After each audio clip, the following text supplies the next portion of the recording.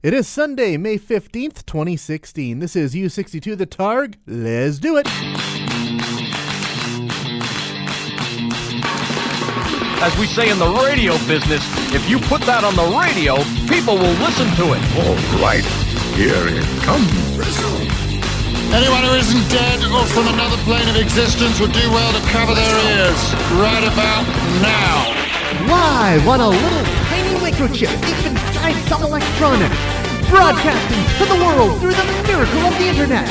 Ladies and gentlemen, this is U62 The Targ.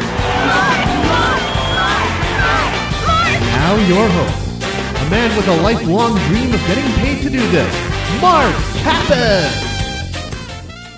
On this week's show, my thoughts on Captain America's Civil War, Fantastic Four, and looking forward to X-Men. It's episode 9.07, Let Her Rip. So sit back, relax, grab yourself some warm root beer and a towel that's oh so fluffy.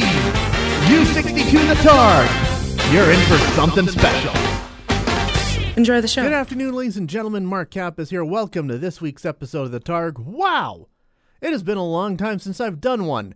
Taking a look at the website for the last time I uploaded an episode, I have not done one for about a month now. So, as always, the question is, where have I been for that month? Well, working backwards, last weekend was Mother's Day, so I got the call from my sister, we're doing something for Mother's Day. We're taking Mom to the Devonian Botanical Gardens. And I was like, okay. That was pretty cool. I hadn't been to the Devonian Botanical Gardens since I was a kid. If you've never been there, they're just north of Devon, here in northern Alberta, just outside of Edmonton. It's a botanical garden that's put together by the U of A. It's run by their botany department and their agriculture department and pretty much every department that has to do with plants. And I tell you, it is absolutely beautiful. They got the butterfly house with all the butterflies fluttering around. They got their Japanese garden there. They have all manner of plants from across the country. But, it's still kind of early in the growing season, so always a lot of dirt there. It was a Mother's Day tradition for a while when I was a kid to take Mom out there on Mother's Day, but as I said, start of May, usually not a lot of stuff in bloom. We always say we're going to come back later in the summer when more stuff is in bloom, but we never seem to, so maybe I'll do it this year, who knows. And then going back 2 weeks, that was my mother's birthday. It's kind of weird because normally how we skirt things in my family is my mother's birthday is May 1st, so Mother's Day is usually not too long after. So normally we kind of screw over Mom the way kids with their birthdays on Christmas get screwed over. Oh, here's one present. Yeah, it's both your Christmas and your birthday present. We kind of do that with my mom too on her birthday. Oh yeah, here's one present. This is for Mother's Day and your birthday. So I wasn't expecting to do anything for Mother's Day because on my mom's birthday, I got a call from my sister. She's become the party planner in the family, going, we're doing something for Mom's birthday. We're going to go see a movie. And I'm like, okay. So didn't really take my mom to see a movie, really more like took my nieces to see a movie because we went to see the Disney animated hit Zootopia. It was the second time for me because, it got so many good reviews when it came out back in March, I decided to go see it. Zootopia, well, I kind of had the same reaction to Zootopia that I had with Frozen. I thought it was pretty good, I enjoyed it, but I really didn't think it was the game changer that everyone made it out to be. But still, it was fun. And before that, I had a coworker who'd been wanting to try one of these escape rooms for a while, so we all went into an escape room. I was not a fan. I was not a fan at all. For those who aren't familiar with it, escape rooms are kind of the fad right now. They lock you in a room, and in order to get out, you got 45 minutes to solve a whole bunch of puzzles in that room. This one had a whole science fiction theme. The warp core reactor was about to go critical, so you had to stop the warp core from melting down or something like that, and yeah, I was not a fan. When they lock you in that room and that ticking clock starts over your head, it's like every final exam you had through high school and college all over again. The stress in there was just unbearable. And yeah, I'm not going to be trying an escape room again anytime soon. So that's where I've been. You're listening to Mark Kappas It's clear to all of you that I am awesome. on U62, The Targ. Let us switch to something happier now, shall we? I just got home from Captain America Civil War. Oh my God, you guys, that movie is so good. I mean, it's just, it's weird. This really isn't the third Captain America movie. As has been pointed out, this is more like the 13th film in the Marvel Cinematic Universe. And because of that, when Iron Man and Captain America come to blows, it hurts because they're both right. They both got a point. It is, so good, you guys. And Spider-Man. I loved Spider-Man in it. When we saw the big establishing shot with the word Queens, I could hear throughout the theater people whispering, is this where Spider-Man shows up? Is this Spider-Man? And we meet Spider-Man, and it's just so good. You know, they know we don't have to rehash Spider-Man's origin anymore. You know, we've seen in the trailer, Spider-Man, he's on Team Iron Man, and we see the scene where, you know, Tony Stark recruits young Peter Parker for his team. You know, he's asking Peter Parker, so why do you do this? Does he go into the whole story about Uncle Ben or anything like that? No, he just says, I forget the exact line, but it's something along the lines of, when people like us, we have the power to do something, but we don't, good people die. The line was something like that, and because we are so familiar with Spider-Man's backstory, we know exactly what he's talking about and where he's coming from. It is just a fantastic scene. Black Panther's in the film as well. He is awesome. He actually gets a pretty substantial subplot, as, you know, he thinks that Winter Soldier killed his father, so he dons the Black Panther costume for the first time to hunt down Winter Soldier and get his vengeance, and that's why Black Panther is on Team Iron Man, and it is just so good, you guys. It's just an embarrassment of riches. I'm just so thrilled we got Spider-Man in it. You know, when Kevin Smith was talking about the last trailer where Spider-Man makes his appearance at the end, it's amazing that Marvel is getting us excited for something that we've already seen 5 other times on the big screen. It's just, so good. That being said, you know, I think a little bit of franchise fatigue is starting to set in with the Marvel Cinematic Universe. There was kind of a been there, done that thing kind of hanging over the proceedings, but other than that, it was really, really good. I mean, I loved it. There were so many heroes, but my problem with big ensemble casts like this is occasionally it starts to feel extraneous, you know.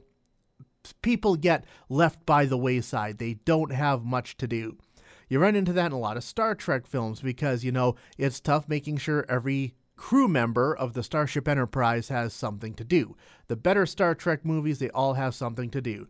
That's what happens here in Captain America Civil War. There's so many superheroes there, but each one has something to do. They each get one moment to shine and showcase their powers.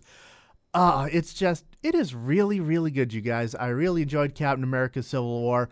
Marvel is still just kind of kicking butt and taking names with their whole big cinematic universe. Everything's better with Mark Kappas. Crime has gone down, productivity is up, and ratings for Doctor Who are through the roof. Mark Kappas on U62, The Targ. On the other side of the Marvel spectrum, while I was flipping around Netflix the other night, I noticed that last year's horrible Fantastic Four movie was finally on Netflix.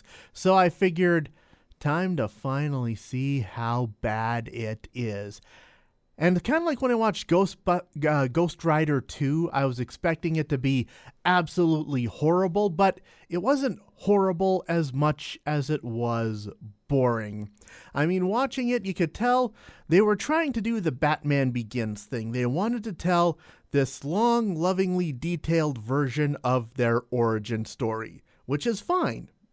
But again, using Batman Begins as their model, at about the 45-minute mark or so, the origin is done with, and then we're on to like the year one first adventure. Imagine if Batman Begins ended when Bruce Wayne dons the cowl for the first time and says, "I'm Batman." Or for a Marvel example, imagine a Spider-Man movie that ends with the death of Uncle Ben. Uncle Ben dies, Peter Parker puts on the mask and says, "I will bring that killer to justice." End credits. Yeah, that's what Fantastic Four is like.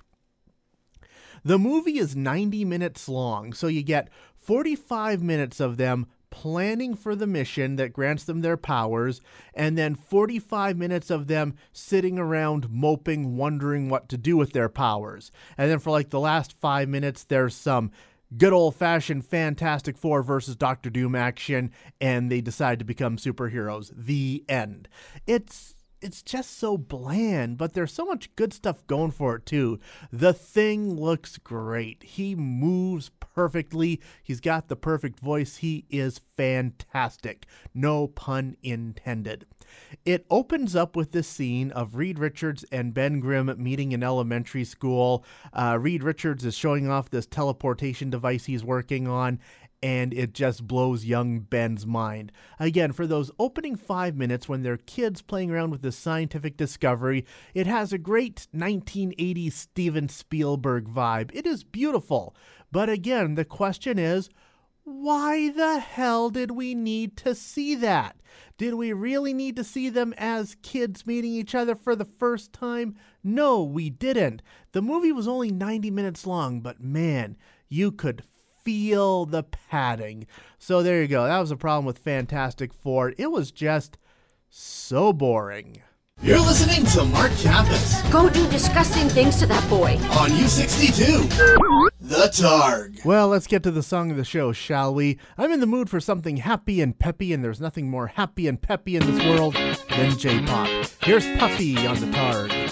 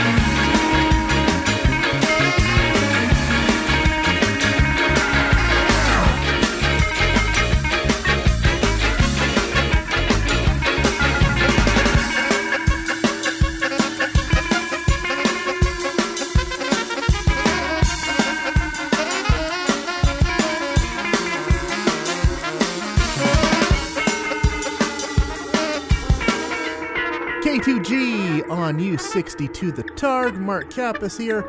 Time to start wrapping this up and starting to look ahead to the next superhero movie. I was so hyped for Captain America Civil War, I almost forgot we got another X-Men movie coming out. X-Men Apocalypse at the end of the month. Looking forward to that one as well. They're starting to release some clips online, and I was amazed by this one I saw.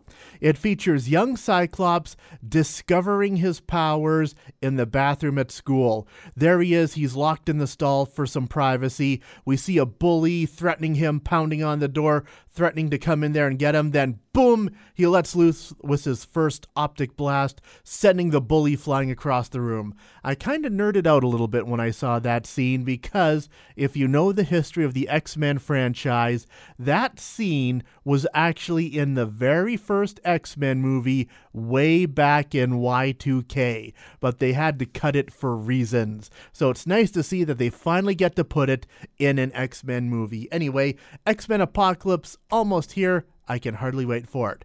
And you know what? I think I will end it on that note. I'm Mark Kappas. This has been The Targ. I will see you, well, when I see ya.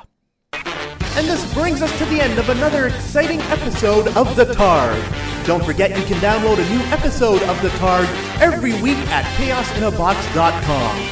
The Targ is written and produced by Mark Kappas under the watchful eye of 42 Star Wars action figures. The Targ is a Chaos in a Box production.